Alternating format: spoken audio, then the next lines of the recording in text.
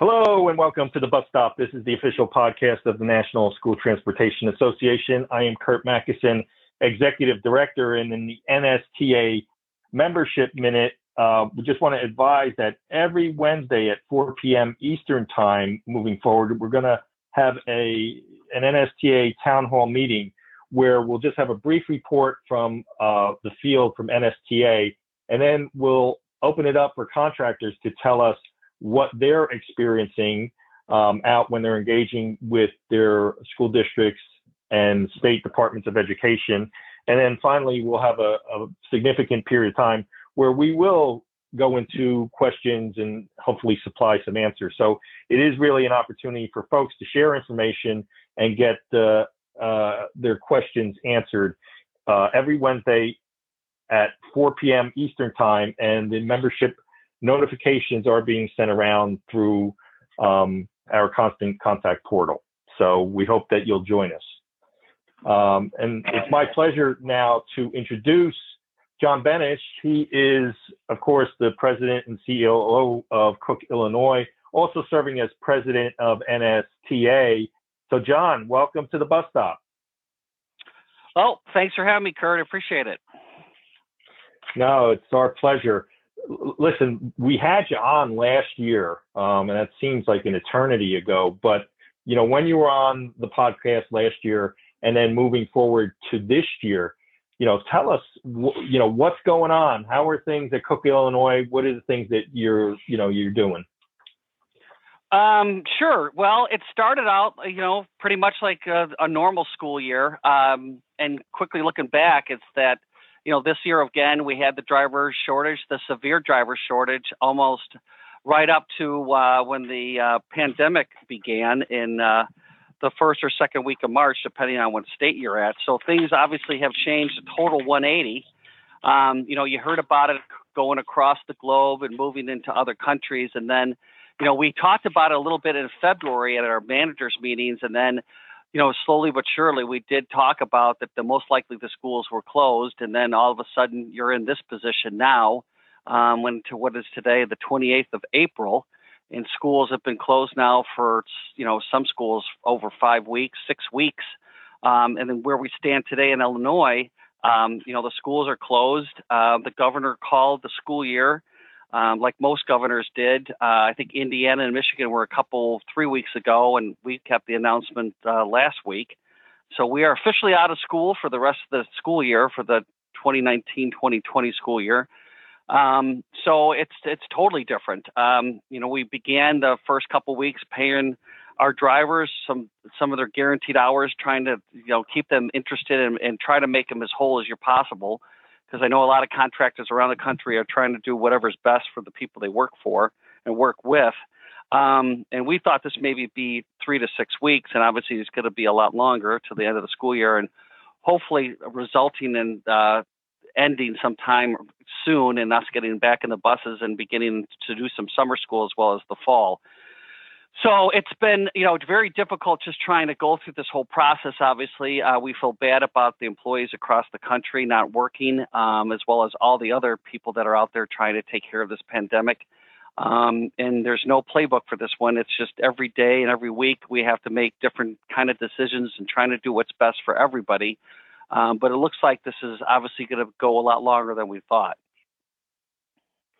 Yeah, and having said that, and you're so right, there is no playbook for this thing. But tell us some of the things that you and your team at Cook, Illinois are focused on, because there are a lot of things that are quite different from, this time, say last year to moving ahead to this year. Like you're probably not doing much of the same, many of the same things you were doing last year, this year. Of course. Well, especially this time of year is when you're so heavy into the spring sports. The track meets, the tennis matches, the all the baseball games and things like that. So this is a very, very normally hectic time of year for the school bus industry. And right now, like I said, we've been worried about how to take care of our employees that are out there. We had to furlough most of them as of today. How is that going to work with unemployment? How can we assist our employees and making sure that they're squeezing every dollar out of what programs that are out there? We're coming up to the realization that many of our employees, if they're going to be out at least 2 to 3, they might not be in a bus for another 5 months. So another thing we've been working on is trying to get some type of communication with our employees. So we are calling them. We do group texts. We're trying to get as much personalization as we can. It's difficult having an office that's pretty much empty and to have all these employees out. So we want to make sure they're taken care of, see whatever we can possibly do from a far reach. And then, we're starting to carve out what's the ideas, what's this school year going to look like. And then the difficult part also is trying to make sure they keep up with their licensing, their physicals, their driving training, their ongoing training. So when the students do go back to school, they're going to be able to jump back in the bus and we can, start the school year. So there's a lot of different things going on, and we're not really sure how to do it and when to do it. But, and again, it changes every day. So we're just trying to do what's best for the employees. Yeah. And, you mentioned about, keeping the drivers and maintaining their eligibility to drive, buses. And that is even more challenging in this environment when, a lot of the MVCs and DMVs are not considered non-essential. And so really they've shut down. So the idea that unless, you're able to maintain that workforce, you're not going to have new drivers just be able to come on and get behind the wheel of a bus, at a drop of a hat and begin transporting kids to and from school. Of course. In fact, we figure there's going to be quite a bit of people that are going to be kind of worried about getting in front of a lot of people again. Some of our employees might not want to get returned back to driving just due to the exposure to children. The world is going to change, and it already has changed quite a bit, and there's going to be things that are going to come up that we're just not prepared for. So keeping their licenses, keeping in touch. And the nice thing for the school bus business is that, we feel the children are going to be returning back to school quicker than people think. It is the safest and best environment for children to go to and from school. And we just, like I said, we just want to be ready when they're ready to go back to school, that we're, not only with the buses, but we have everybody, properly trained and get all the credentials back in order so they're ready to drive. Yeah, and that's so important. And you did mention it, John, but what is the state of the school system in Illinois? I know you mentioned that it's closed for the year. Has the governor or legislature contemplated a return to school at this point? No, not as yet. They are just starting this week, starting to talk about school, possibly doing some possible summer school and some day camps and things like that. They have not put a hard date yet for the return to school or what the upcoming school year is going to look like yet.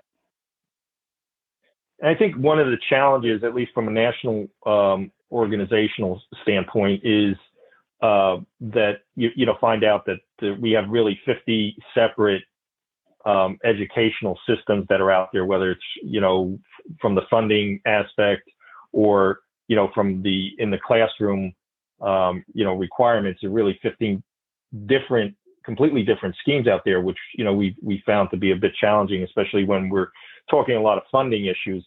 But so when it comes to Illinois, when do you return to school normally?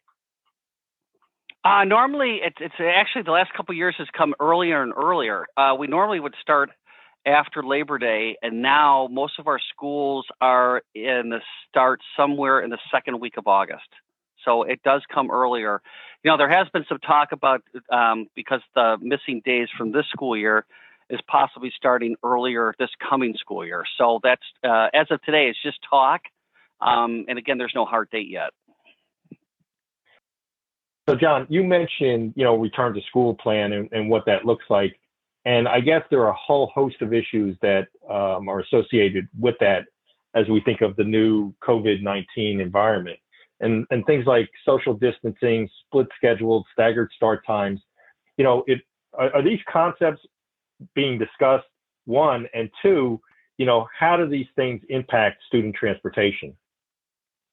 Well, we were just talking about that today, about coming up with some possible shield between, for instance, the driver and the students getting on the bus. and also, the split schedule, what the driver's going to be required to wear, what are the students going to be required to have on, and yeah, of course, we're talking about, schools are talking about splitting up some different scheduling. A normal average bus at full size, usually transports 40-something students. So how is that going to look? Are we going to do less students on each run to make more runs? That kind of looks how it's going to be. I heard something on the TV last night about students not going to cafeterias, making the classrooms half as big, changing the student schedule, changing the overall schedule at the schools where they're trying to spread everybody out and not have as much interface. So I think a lot of those things are on the table. And it's good that they're talking about it because it sounds like they want to get the students back to school as soon as possible. We've heard that it's remote learning or e-learning hasn't been as effective as we possibly thought. And so it still seems like these, children going to school and to learn is the best way to go about that. Right. And and to that point about distance learning, you see more and more articles being written. And I know there was one in the Wall Street Journal today shining a spotlight on, distance learning and how it really hasn't lived up to, its either potential or capabilities, which either way you want to look at it. But it does at least guide us into the direction of we need to get kids, back to school and learning as soon as possible.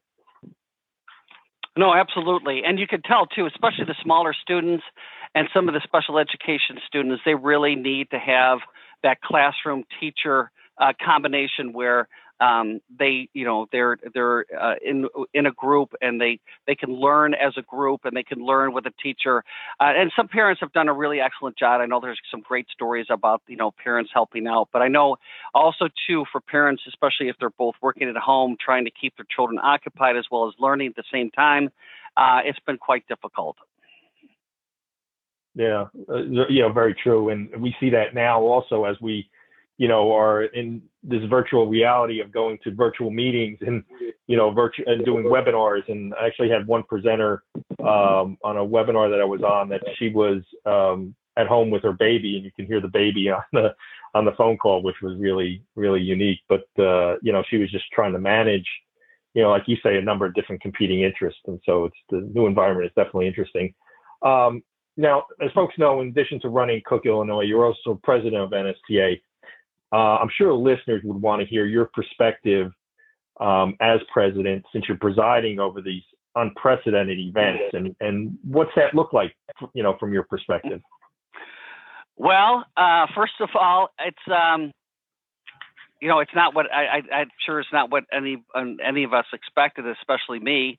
It's been a great learning experience. I have really had some great collaboration with, not only you, Kurt, but, everybody at RC Kelly. I think it's been helpful that we've had to step up under the NSTA flag because it's so much needed now, especially with the work that we've done with working with Becky in her office, our lobbyist, and working on those different bills and different programs to try to get school buses, no matter whether you're a contractor or a school-owned fleet, how important it is that we get our voice out there as far as taking care of our people, making sure school bus and school bus staffs and school bus drivers are taken care of and have a voice. So, I mean, it's been very different. It's probably, a learning experience for me, and hopefully that we're doing a pretty good job, but I think it's really important and it's nice that we have the NSTA right now, because I think if we didn't, it would be very difficult for us to flex our voice and get our word out there of what we were trying to do. I also do want to thank, NASDIPS and NAPT, as well as the American School Bus Council. I think we've done a good job this year collaborating on these different subjects, and it's just so needed. And I think we have a lot of work left to do. But I thought we've done some really good work, and I think we have a lot of good work in the future planned out. No, you're right about that. And outside of disappointment of, not being able to get some, proactive things that we were, trying to accomplish this year done. I think you're 100% right that at least the industry has gotten together and, formulated a plan and executed that plan. And, we still try to get, contractors continuing pay because it's so, that issue is just so important. And we won't really rest until, 100% of contractors are getting, paid around the country. So you're right about that. I think in closing, some of the things that at the, NSTA that we're focused on is, we're going to be looking at a coronavirus 4.0 remedy, whatever name that takes. But maybe what are some of the things that you're, focused on? I know you have a heavy emphasis on the American School Bus Council and really promoting the yellow school bus. And I don't think that's dissipated despite the fact that this COVID-19 health crisis is taking place. Right. So, I think what for the future is we want to make sure that we continue to put the word out there that the yellow bus is the safest, greenest transportation system in the world. We transport over 26 million students. We have got the facts and the research behind it that it is the best and, like I said, safest form of transportation for the students. So we need to do a better job of having people understand how important our system is. It's the largest transit system in the United States with over 480,000, I think, school buses. And we also need to do is also discuss and just let people know how important it is that we also do a lot of special needs students and how important our role is into getting them to and from school. And especially, the learning disorder students, the homeless students, as well as the day-to-day students, and getting, more teens out of cars and back in the yellow buses again, because we know that the number one killer for teenagers is riding is in automobile accidents. So we have a really good story to tell, and I think we just don't tell it loud enough and often enough. So that's kind of one of the biggest things I've been focused on and probably will be focused on for the rest of this tenure. Well, great, John. It's been a pleasure, working with you through the crisis. We're so glad that you could, join us at the bus stop and give your observations, on the, health crisis and, how that's been impacting the school transportation industry. So for our listeners, once again, John Benish, he's president, COO of Cook, Illinois, and also president of NSTA. So, John, thanks so much for joining us at the bus stop. Great. I appreciate you having me on. Thank you very much, Kurt.